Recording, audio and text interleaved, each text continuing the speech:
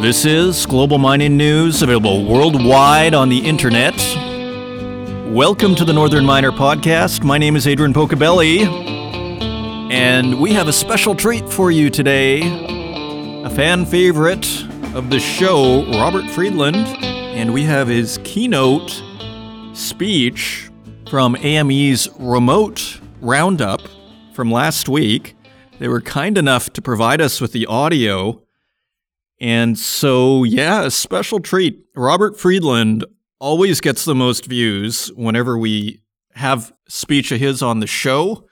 So we're really pleased and thankful to AME Roundup for helping us out there. And so that is coming up. It looked like they had a pretty good, solid conference last week. It was all online. It was Remote Roundup, which I thought was actually a pretty good name. And they had Ross Beatty. And Ross Beatty has been talking about ESG almost before it was cool. Like, I remember being at a Canadian Mining Symposium, I guess it would be almost 2 years ago now. And I mean, I guess that's fairly recently, but the whole thing, or at least most of the speech, was on climate change and how we need to do something. And it's not a typical mining executive speech. And I think there are probably people who are listening to this like, oh no, climate change, it's a joke. So, I mean, however you feel, I know geologists who don't believe in actually climate change being fully transparent. You know, when I was quote unquote converted, it wasn't because of Twitter, it wasn't because of news articles. You know what did it? Like, I was always sort of like, not sure, I'm not as certain as everybody else that we can figure this out.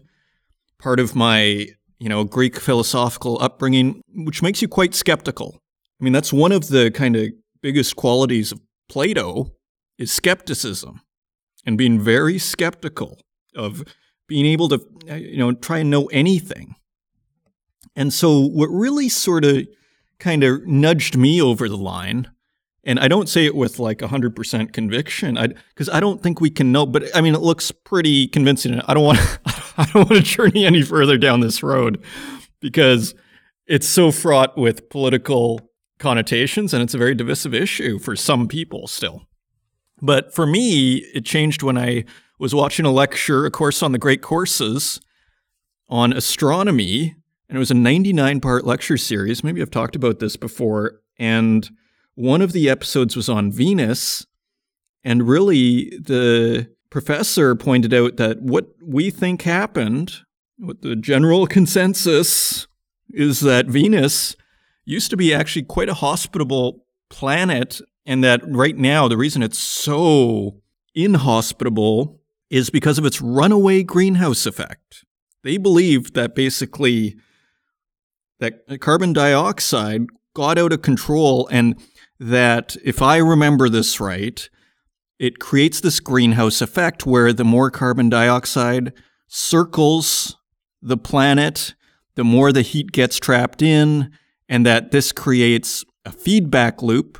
And I've only taken one geography class, but I remember they were big on feedback loops, as they should be. It seems to be a quality of nature.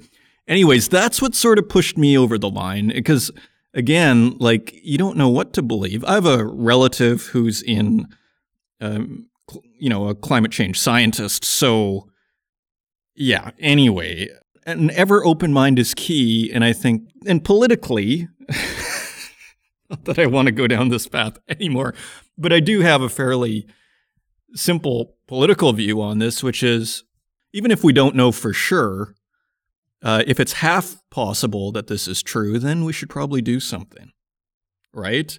And if it's 80% possible, well, then we should definitely do something, because we can't afford to be wrong.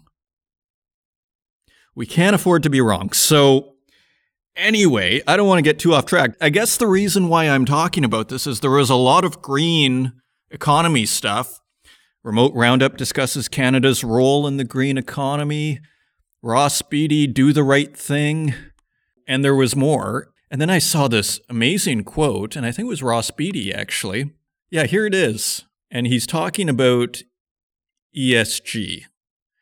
Quote, at the time, nobody in the industry, including investors, cared about it. And he's talking about back in 1994. But fast forward to today, and it's a critical issue that comes up at every single meeting you have with investors and is often the number one topic. So we have gotten emails in the past like, can you dial back the ESG stuff? But really, the zeitgeist is still there. It hasn't relaxed, and if anything, it's become normalized. So we're going to have more. We're going to cover it, however you feel on these things, because I'm open to those people, because I know geologists who are skeptical of climate change. So it's really, I think we should be inclusive, and that means inclusive to divergent viewpoints, right? So let's not go any further. So we have a really interesting show. And Robert Friedland, what's great about his speech, to me, it was like a State of the Union address. You know, the American president, U.S. president, every year, it's for election years, will give a speech on the State of the Union. And I felt like Robert Friedland gave a State of the Mining Industry speech. And it was very interesting. And you're going to hear a lot of stuff you've heard before, but you're also going to hear some new stuff. And I think the thing that was the biggest kind of set off the most neurons in my brain was the part where he said, we no longer drill to discover an ore body. We now drill to confirm an ore body. So saying, in other words, that geophysics has reached a point where they've kind of are pretty good at being able to tell what's underground. At least that was the implication of what he was saying. And that we no longer are just blindly making targets based on geological formations that we think might exist. Now it's more of a confirmation of what our computers are telling us is underneath the surface. I didn't know that. To me, that's a philosophical switch that changes, and maybe that will also help the junior mining industry because, frankly, I think that's how the common perception is that junior mining is sticking random holes in the ground, they put random in quotes there, and hoping for the best. And if you can start to say, hey, we kind of already think we know what's down there, and now we just want to do confirmation, that's a bit more of a value add. It makes it a little bit more attractive to the investor, and I guess it de-risks it, to use a popular mining term, it de-risks it. So that could help attract money. And final thing on this, and then we'll get to the news, is Friedland was saying money is coming back into the sector. It's been a tough 10 years, but it's going to come back. And that was interesting. So hope springs eternal for the junior mining industry, and maybe their dreams will be realized. So with that, if you want to find us online, you can find us at northernminer.com. You can find us on Twitter at northernminer. And you can find us on Instagram at The Northern Miner. You can find us on Facebook, LinkedIn, and YouTube, and wherever podcasts are available, including Spotify, Stitcher, and Apple Podcasts. And with that, let's turn to the news. And a quick note before we jump into the news stories, thank you to CIM Sudbury, who invited me to moderate last week. We had a pretty interesting discussion on low-grade nickel deposits, if you think that's hard to do. I thought it would be harder than it was. They did a great job. It was very informative.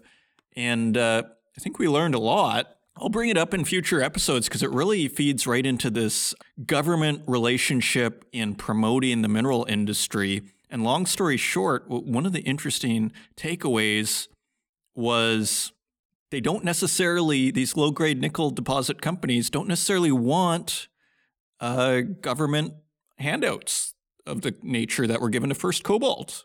And that surprised me because I thought, from an outsider perspective, that was just the greatest thing ever. We're promoting our mineral industry, but I think the end of the story is not there. Let's see if they can raise the money for their projects, because if they can't, then I'm kind of back at square one, like just take the money. I've never been a huge fan of government money I'm a free market kind of guy, but if you're in a global economy where you have maybe China that is subsidizing their, say, rare earths industry, which totally disappeared from North America as a result, then maybe we need to think outside of the box and not just purely leave it up to the market, because we're not playing a fair game in that case. Anyway, fantastic discussion. Thanks to everybody involved. And CIM Sudbury, they're very easy to work with, and that is always appreciated. Turning to our news stories, SolGold, the CEO, Nick Mather, former Northern Miner Person of the Year, is retiring after shareholder pressure. And this came out right after last week's podcast. SolGold announced that Nick Mather would step down as CEO after 13 years at the helm of the company. His resignation comes after Mather was handed a strong rebuke at the company's annual meeting in mid-December, when nearly half of the shareholders, 44.7%, voted against his reappointment to the board. So although I think he survived technically, politically, he did not survive. And this article seems to be pointing to that financing package from Franco-Nevada of $150 million and a $15 million bridge loan for its Alpala project to find Newcrest, which had urged it to raise funds via equity. Yeah, like a project that looks that promising with people like Newcrest, and I think BHP is involved, if memory serves, with record low interest rates. They could practically pay you to take loans today. Why on earth are you doing an NSR for a mere $150 million? And what are you giving away for that $150 million? Yeah, I can understand. And Cornerstone Capital Resources here said it wanted to replace SolGold's entire board of directors. And we have Cornerstone Chairman Greg Chimandi, quote, "As one of the largest shareholders of SolGold, it is obvious to Cornerstone that the current SolGold board is incapable of managing the affairs of SolGold for the benefit of all shareholders in a prudent and transparent manner. Additionally, it is our view that the proposed Franco-Nevada royalty financing will significantly destroy shareholder value for all SolGold shareholders." So I see this streaming issue as becoming more and more controversial. Like, I think 5 years ago it was seen like, oh, almost why not? And now I think it's becoming more of a as a last resort should we do this. So Nick Mather moves on from SolGold. Continuing on, we have an M&A. Eldorado is going to buy QMX Gold for $105 million. The friendly acquisition will see Eldorado, which currently owns 68 million shares of QMX, or roughly 17% of the company, paying each QMX shareholder 7.5 cents in cash and 0.02 of an Eldorado share. It is a 40% premium on the closing price of QMX shares on January 20th. And we have a quick quote from George Burns, who is Eldorado's president and CEO. "The transaction is consistent with our strategy of pursuing growth at Lamaque in Quebec, a high-quality jurisdiction. QMX's highly prospective land package is ideally located immediately adjacent to our current Lamaque operation and associated exploration projects in the heart of the Val-d'Or district." And so, yeah, and it sounds like they think there's a lot of opportunity in the unexplored areas. So interesting M&A in Quebec. Moving on, we have a few remote roundup stories, and I'm going to go through them quickly. The remote roundup discusses Canada's role in the green economy, and that featured Stephen Piercy, professor of economic geology at the Department of Earth Sciences at Memorial University of Newfoundland. And he's talking about Canada, what role it can play in the green economy. So, touching a lot of the themes that we've seen before, I'm going to move on, and we have Ross Beatty's talk, and he's basically saying for mining companies to walk the talk on ESG. This is by Carl A. Williams. And another quote, we quoted him in our intro, another quote, "These companies are doing ESG because they have to do it and because investors now demand it. But most importantly, they're doing it because it's the right thing to do. Whether it's called ESG or, quote, social license," he continued, quote, "what they all mean is doing the right thing, and that's not rocket science. It's pretty basic. It means looking after your workforce by making sure they go home every day healthy. It means looking after your communities, the people who drive your business, which includes employees, the service providers, and contractors. It means working with them to build value for the long term. It means looking after the countries you operate in by working with the national governments and paying responsible amounts of taxes and royalties. So, yeah, Ross Beatty leading the charge of helping rebrand the mining industry as really a pillar of the community. And here it is, his final quotes. In these circumstances, companies have to rise above the local standards in those countries and operate using one standard that is world-class. So show leadership and values. Continuing, there is only one way that exploration or mining companies should operate today, no matter where they operate, and that is to operate with the very highest standards of ESG and sustainability in mind. And then we have Remote Roundup looks at commodities and financial markets by Daniel Sekulik.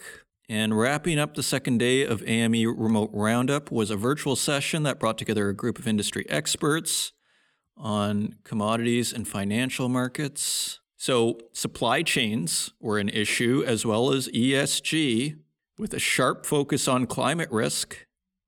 And we also see the reappearance of Scope 3 emissions. So Francis Sullivan, the deputy chair for business at nonprofit Responsible Steel and a senior advisor in global sustainability at HSBC Holdings, said that more and more companies are now investing not only in Scope 1 and Scope 2 carbon emissions, but also Scope 3 emissions. Quote, leading mining companies have already realized that the growth in the green and sustainable bond markets can help finance their sustainability plans. And Sullivan continued, over the last 3 years, the total assets under management following an ESG investment philosophy has over doubled to over $40 trillion, with a very sharp increase in the last 12 months. So this whole green bond thing, so basically what they're saying is, the takeaway for me is, the more harmonized you are with ESG principles, the more likely it is that you're going to get money. Green bonds. I've never heard that before, but very interesting. And finally, we have an outlook for base metals. Haywood Securities is saying that the outlook for base metals remains strong. That is the chorus. We seem to be, again, in a bull market in commodities again, the likes of which we saw maybe 15 years ago, which was a massive bull market. This is by Trish Saywell, editor-in-chief. Haywood Securities is raising its price forecast for copper this year from $3 to $3.50 per pound, from zinc from $1.10 to $1.25 per pound, and for nickel to $8 per pound from $6.75 per pound. Haywood's forecast for 2022 is $3.50 per pound copper, $1.20 per pound zinc, and $8.50 per pound nickel. So basically where we are right now, pretty close, as you'll see in metal prices. Quick quote from Haywood's Pierre Vaillancourt. Quote, the economic recovery is building, demand for metals is increasing, and sentiment about base metals is positive.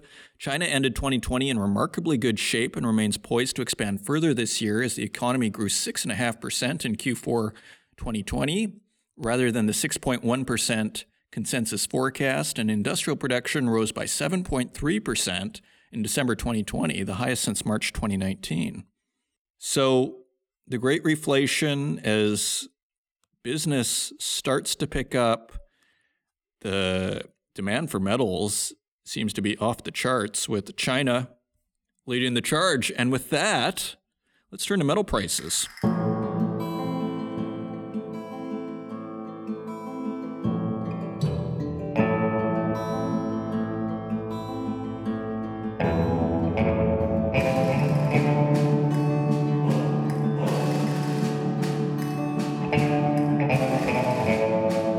And turning to metal prices, we'd like to thank our friends at mining.com/markets for providing us with these prices each and every week. And on January 26th, gold is trading at $1,855.88 per ounce.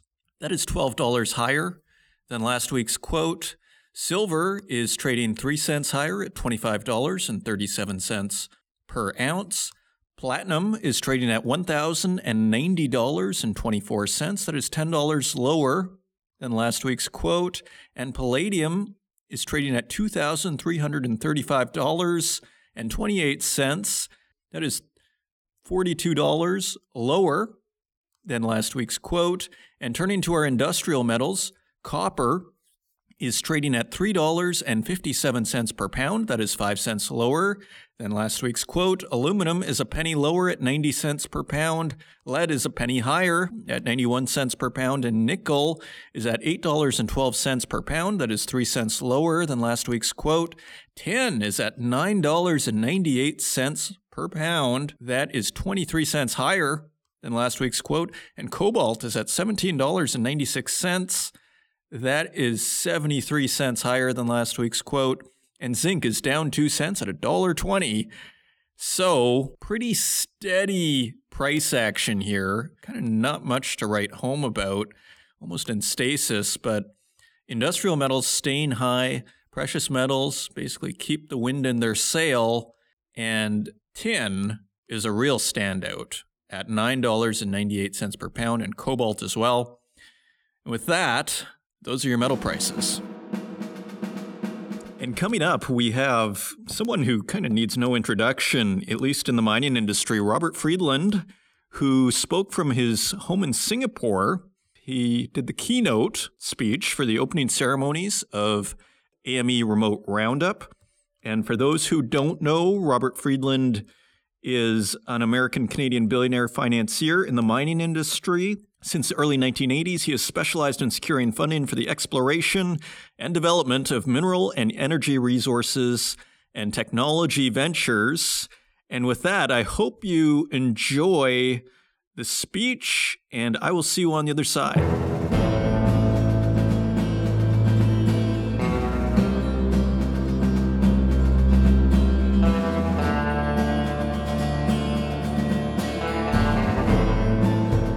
Good morning, and here's a shout out from Singapore to everybody at this year's virtual Cordilleran Roundup.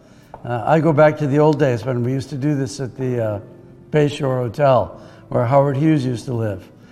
I used to walk to the Cordilleran Roundup from our Vancouver office. We walked down to the Bayshore Hotel, and that was 20, 30 years ago. Vancouver had already invented the SPAC, and now they're all the rage on the New York Stock Exchange. And we had everybody there in one room. If you dropped a neutron bomb there, you could have killed the whole mining industry. So this year I salute you from Singapore, and I'm very delighted to give my respects to everybody at the Cordilleran Roundup, all the explorers that are doing the heavy lifting to find the things we really need to keep this planet spinning on its axis. Well, I've been talking for a number of years about the revenge of the miners, and the mining industry has been down for such a long time that most participants forgot what up looks like.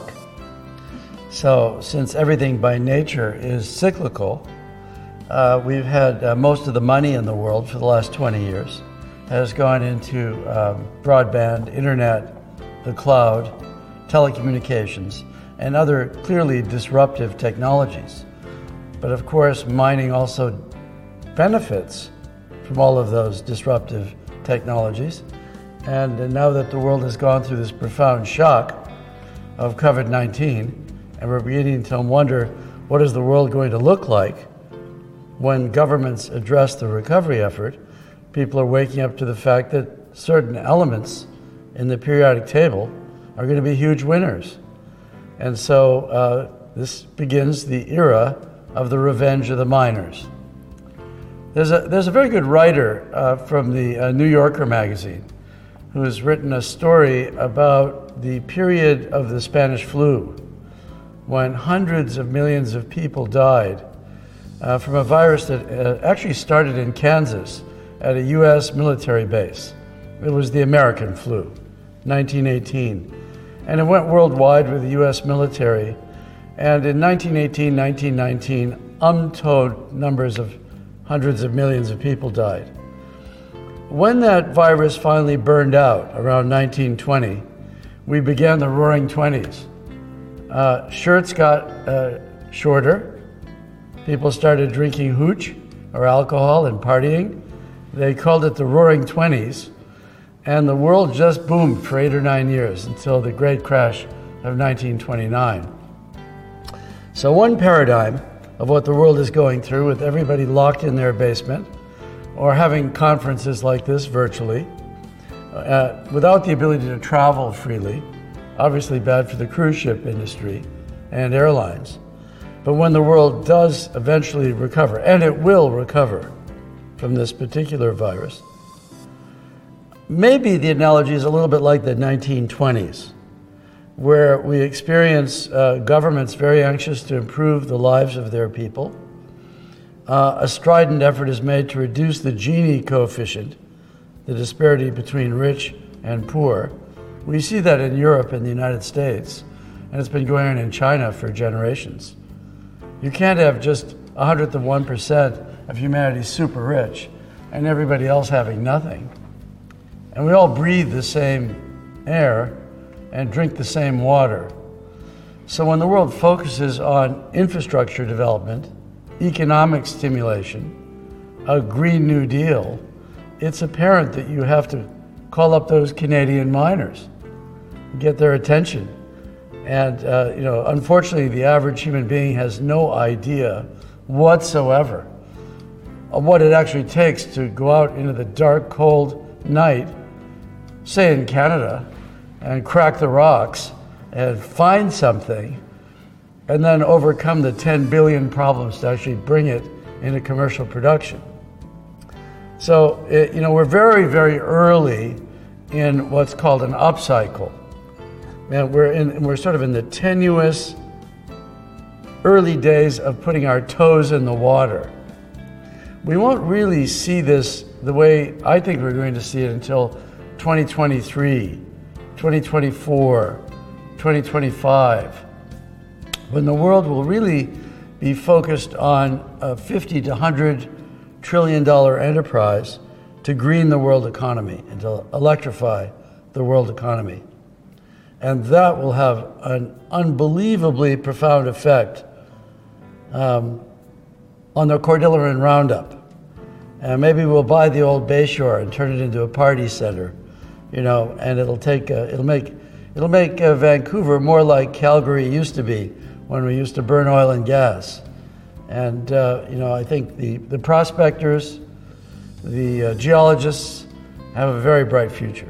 So, we face a very complicated world where generation by generation priorities change. And if there's one thing everybody wants, it's a better life for the average person. And governments are run by politicians. And by definition, a politician is somebody who bribes you with your own money. And politicians are promising a better life. They're promising cleaner air. They're promising better water. They're talking about arresting climate change. They're talking about eliminating the burning of coal and hydrocarbon without any idea really of what this is actually going to take.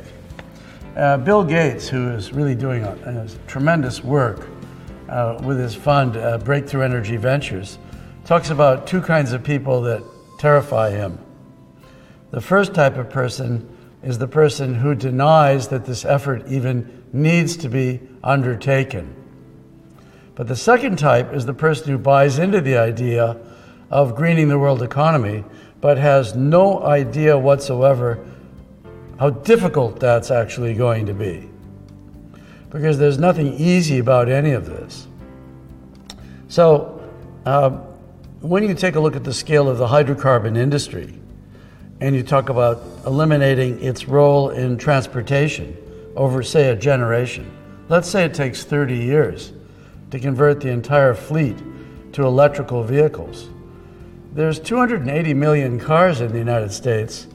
279 million of them are running on gasoline or diesel today. Just in the United States, to get rid of the 279 million gas and diesel burning cars and to replace them with electric cars, if you take out your old slide rule and back-asswards calculate what that's going to require in the entire supply chain, it's mind-boggling. We're building a copper mine in the Democratic Republic of the Congo. It's amazing how much copper we need to build that copper mine. Tomorrow morning, we're sending out pictures of the mill, being built, and there are huge copper cables to electrify that mill. So if you want to electrify the world economy, the electrically conductive elements are going to become much more valuable in real terms compared to things that don't conduct electrical energy. I mean, if you wanted to make a ton of money in the last 20 years, all you had to do was buy Apple computer. You had an iPhone in your hand. It was that obvious. A lot of people would touch their iPhone more often than they touch any other part of their body. So it wasn't that hard to figure out that Apple was a good buy. Now, when you go to electrify the whole world, and I'm not talking about cars, or not just cars, but skateboards, or hoverboards, or snowmobiles, or ski-doos, or drones, or airplanes, or buses, or trucks. As you electrify all that, it's all a huge fraud if you don't change the way the electrical energy is generated, distributed, and stored. So the whole system has to be rebuilt top to bottom, and that is what is bringing the onset of the revenge of the miners. Actually, oil and gas is mining. You drill a hole in the ground looking for oil, and if you're successful in finding it, that hole is the mine. It starts pumping almost immediately. But hard rock mining is an order of magnitude more difficult. You have to drill thousands and thousands of holes, and nothing comes out of those holes. But maybe a 5 or 10 year permitting process, which is getting tougher and tougher. So this brings us to ESG, the environment, and the social aspects and the governance of this enterprise, which is radically different than it was in the 1920s. We now live in a world where everyone's handphone is a camera and a video camera, and hence is inherently immediately uploadable to every organization in the world. So you can see what happened to Pebble, for example, in Alaska. Fabulous copper mine, huge amount of gold. But you have to figure out a way to guarantee that it will have absolutely no impact on a downstream salmon fishery. And this starts to create an inherent conundrum, something that doesn't make sense. On the one hand, the world is screaming for copper to electrify the world economy, and Tesla is utterly dependent on copper and nickel. It can't possibly have that market capitalization unless a lot of Tesla cars get built, and that copper and nickel has to come from somewhere. And so the countervailing pressure to meet very high ESG standards in mining is going to make the whole enterprise even more interesting and difficult to do properly. So welcome to the new world. The situation is hopeless, but it's not serious for the miners. It is possible to mine responsibly and in a better way, and we as an industry have to find a way to do that, and that applies to all aspects of the enterprise: exploration, development, construction, tailings disposal, and reclamation. And so where we mine, how we mine, who's employed in mining is being revolutionized. It's not just going to be an enterprise for the old white guys from Canada. When you go to the Toronto Club, you see all those pictures of the old dead guys on the wall. It's not going to be like that anymore. There's going to be women in mining, and there's going to be people of every color, race, and description. And mining is going to be required to help change this little planet that we're living on, hurtling through space. I'd like to remind you that, our Earth is spinning on its axis at over 1,200 miles an hour. And we're screaming through space around our star at about 66,000 kilometers an hour. We're on this little iron and silica ball with a nuclear power plant at its core creating heat. And the layer of life on that ball is very thin and very fragile. It's very, very thin, the layer of life on our iron ball. It's very thin and it's very fragile. We can't afford to take a chance with the environment that we inherited.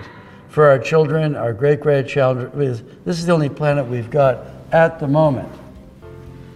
Now, at the Colorado School of Mines, they have a couple of popular bumper stickers. One is,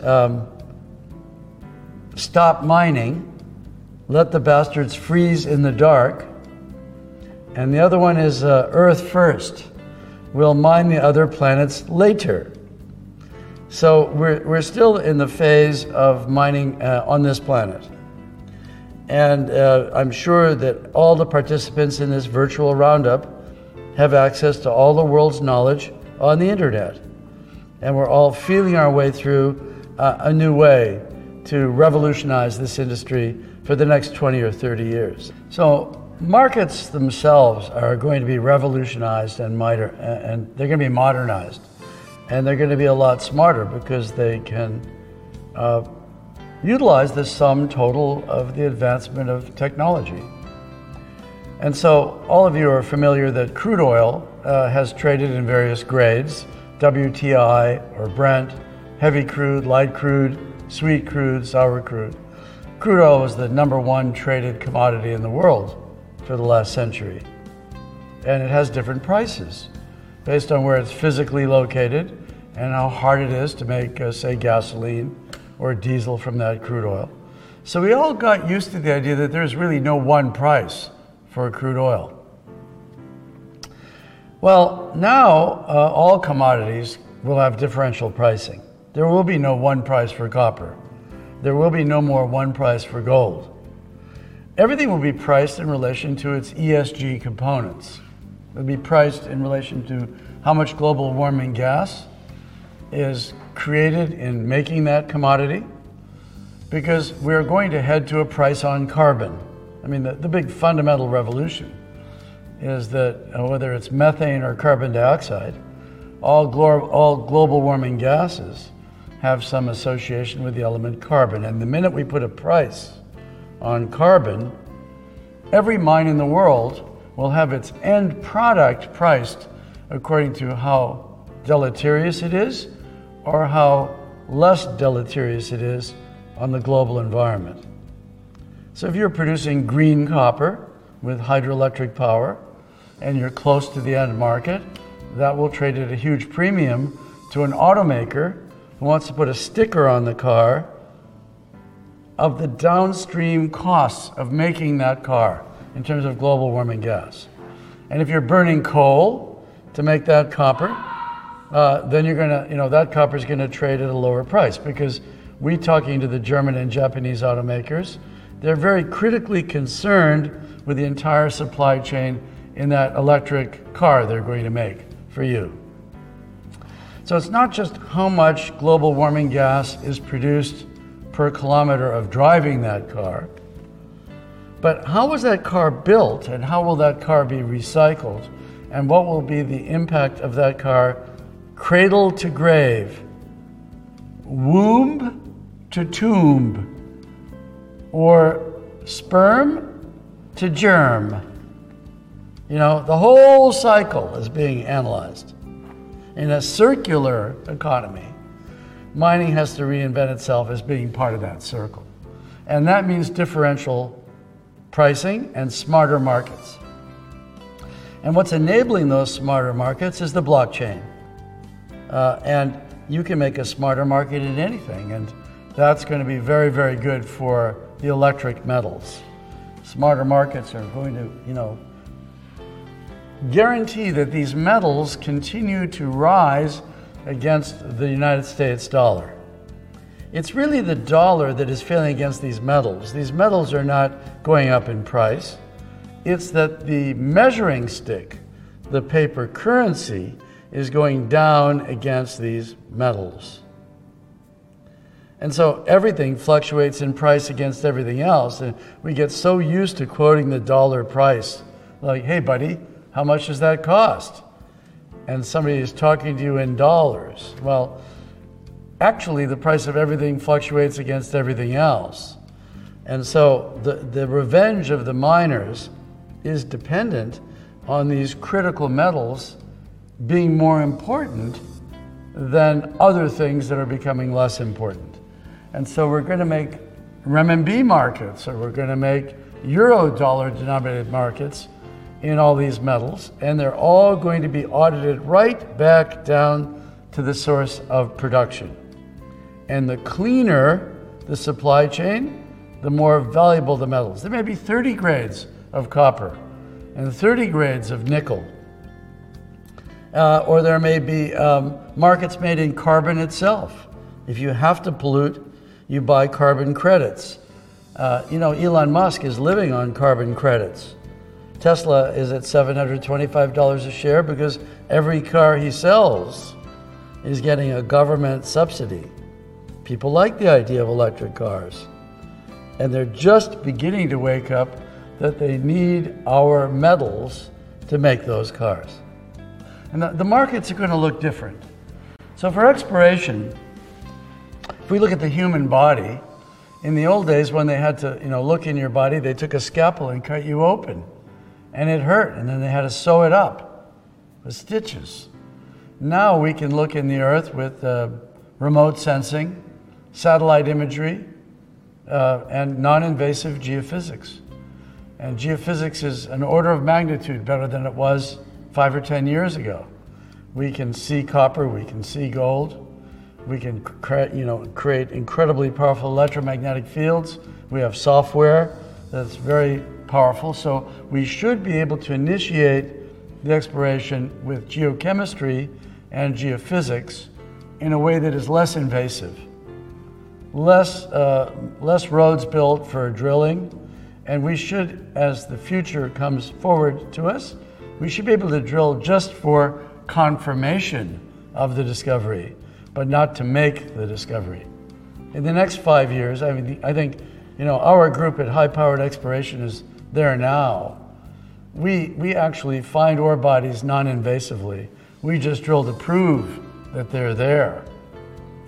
We eliminate 99.99% of the ground as being unmineralized and just focus on the part of the ground that is highly electrically conductive, even to great depth. So the mineral exploration process is going to involve a lot more machine learning, a lot more manipulation of terabits of data. There'll be a lot more data-intensive industry. And in short, it's going to be a lot smarter. So at one end, you're going to have smarter exploration, and at the other end, you're going to have smarter markets. Our group has been all over this planet for the last 35 years. We can make a pretty honest count at having worked in 59 countries. And they're similar and different, those 59 places. And over this 35 years, our technology and our experience has improved. And now we're very excited about the United States. We think the United States is very underexplored because, American governments made it sort of toxic to be mining in the United States. The miners were the bad guys. But now even Joe Biden has said he will support the mining of copper in the United States because they know they need it. And there's a long list of metals the United States Department of Defense wants for America's national security. And they prefer that those metals be discovered in the United States.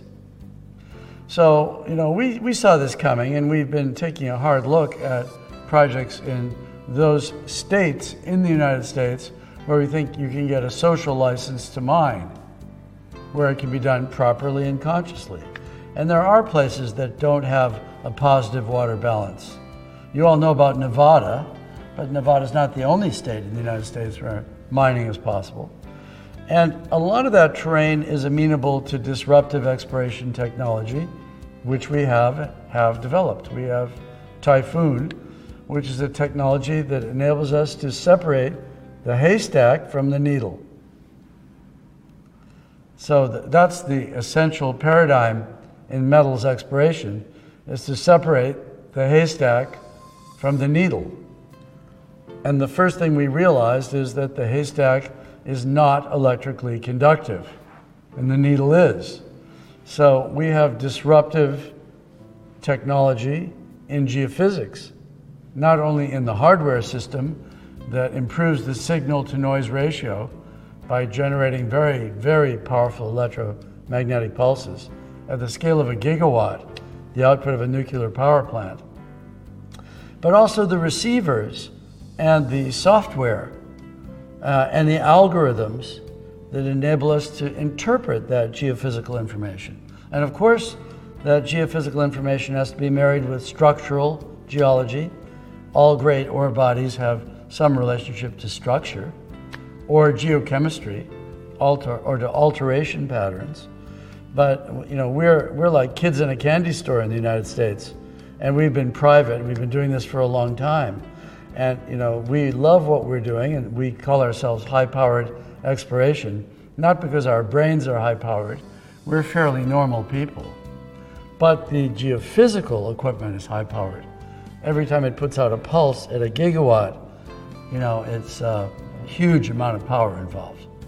So utilizing a huge amount of electrical energy to do the exploration is disruptive.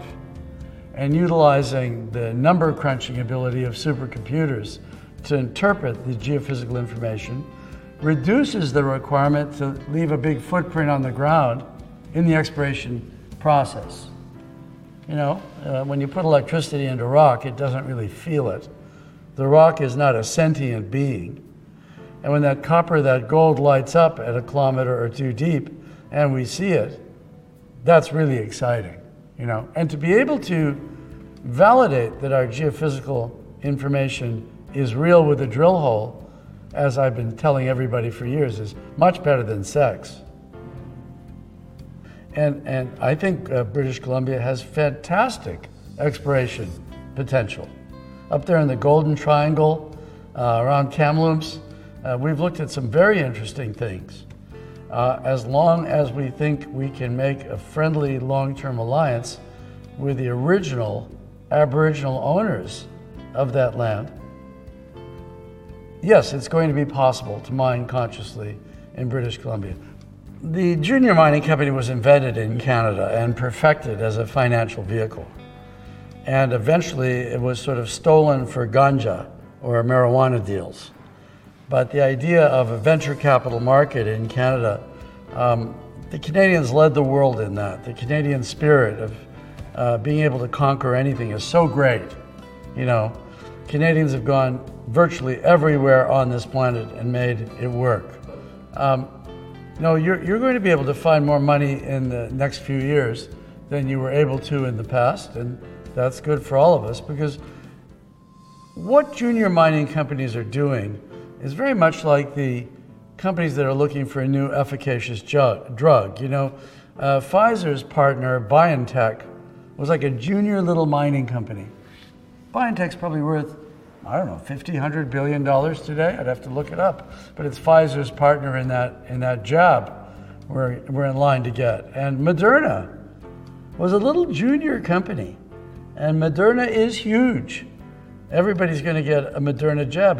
Billions of people. And so the function of developing an efficacious drug, an ethical drug, like Viagra or Cialis, it's a junior company that develops it, and then they sell it or joint venture with a larger company.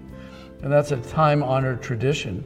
And I think a lot of us that have a little more capital available are very anxious to talk to junior mining companies, because after all, that's where all the ideas come from. Everything starts with something. So it's the deepest honor to talk to the explorationists, because in our world, the geologists are the gods. In our world, that's where it all comes from, and there's more wealth created in the discovery than sitting there tweaking those little dials for 40 years and actually mining it. We spent a lot of time talking to the automakers, and I'm actually speaking to the board of directors of a major German automaker.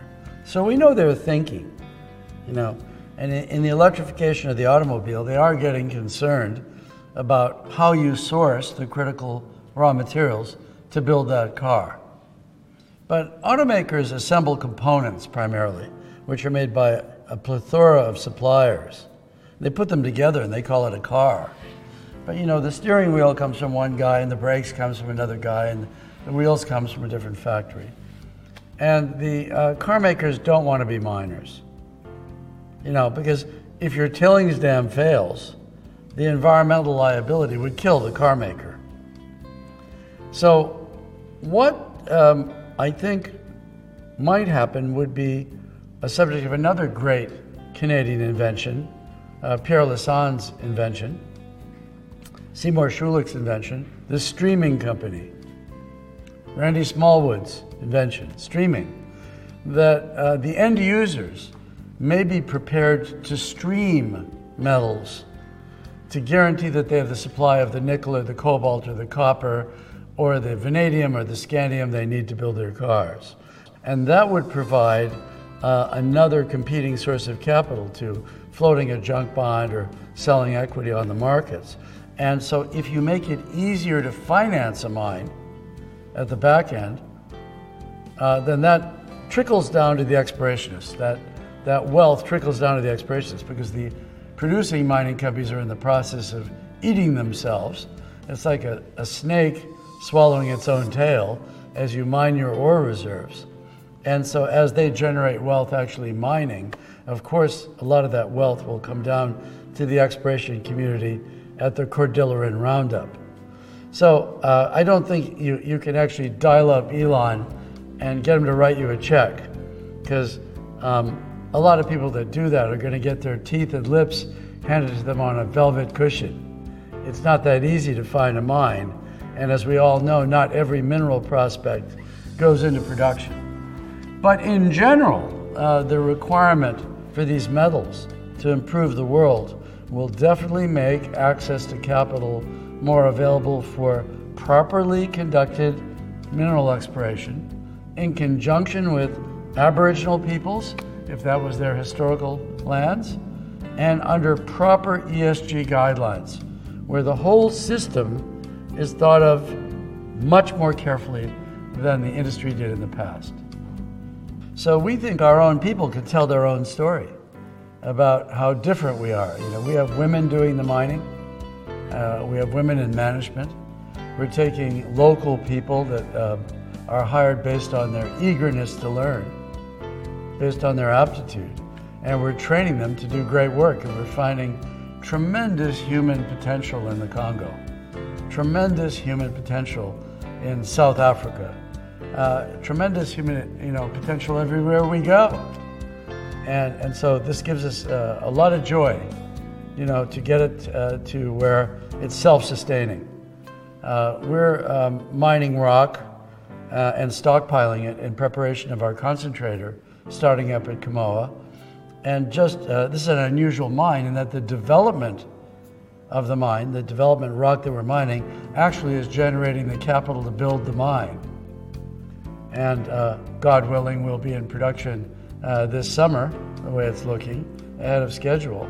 And it's been quite an interesting voyage from going there during the Civil War in 1996, acquiring the land, being the first people to fly it with Aeromag, and then doing the mapping and thinking differently about what was underneath the Aeolian sand, to the initial discovery, then begging for the mining license and securing the mining license, and cutting a deal with the government, a sustainable deal, and then hiring the local people, and then bringing in our friends from China, providing capital, and they are the world's biggest buyer of copper, by the way, as they electrify their giant economy.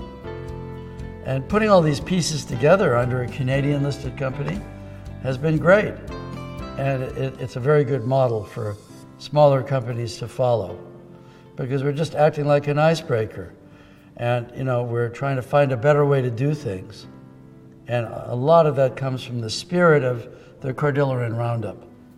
It's really critical to realize that nothing is impossible. Nothing's easy either, but it can be done. It is being done, and we're doing it. Ladies and gentlemen, this has been a very unusual year for the world. It started out really strange. I've been stuck in Singapore for 10 months. I haven't stayed in one place for 10 months since I was in college 50 years ago. So I'm getting ready to get the jab and start traveling again. I've got people screaming at me to come meet them physically all over the world. A year from now, when we have the next roundup, I'm hoping we see a vibrant, recovering world economy.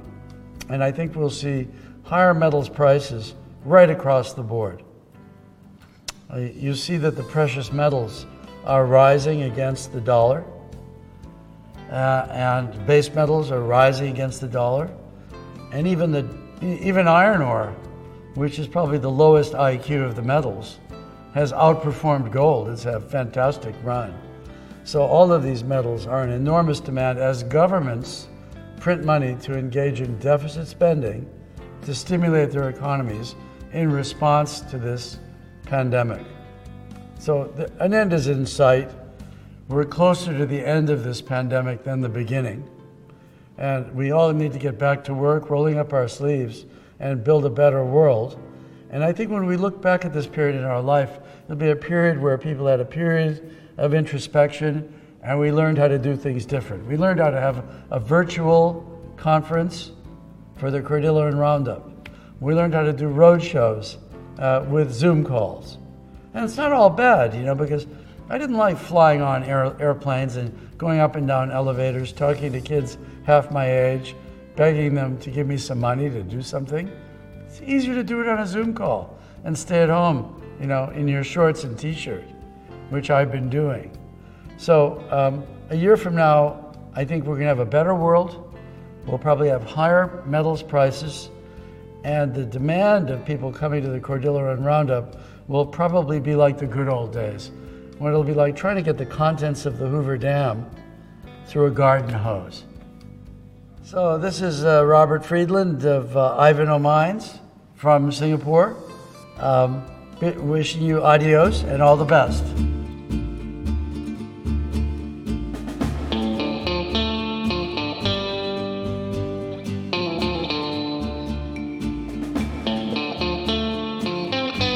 Lots of music in this episode. I don't know, it's a little distracting at times, but it does sort of keep the flow too. So anyway, I hope you enjoyed that. It's always interesting listening to Robert Friedland. And like I was saying earlier, he seemed to have a few newer things to say. So he is constantly updating his view of the mining industry, elder statesman, among many. With that, if you'd like to support the podcast, please leave us a review in the Apple Podcast directory, send it to your friends, and until next week, take care.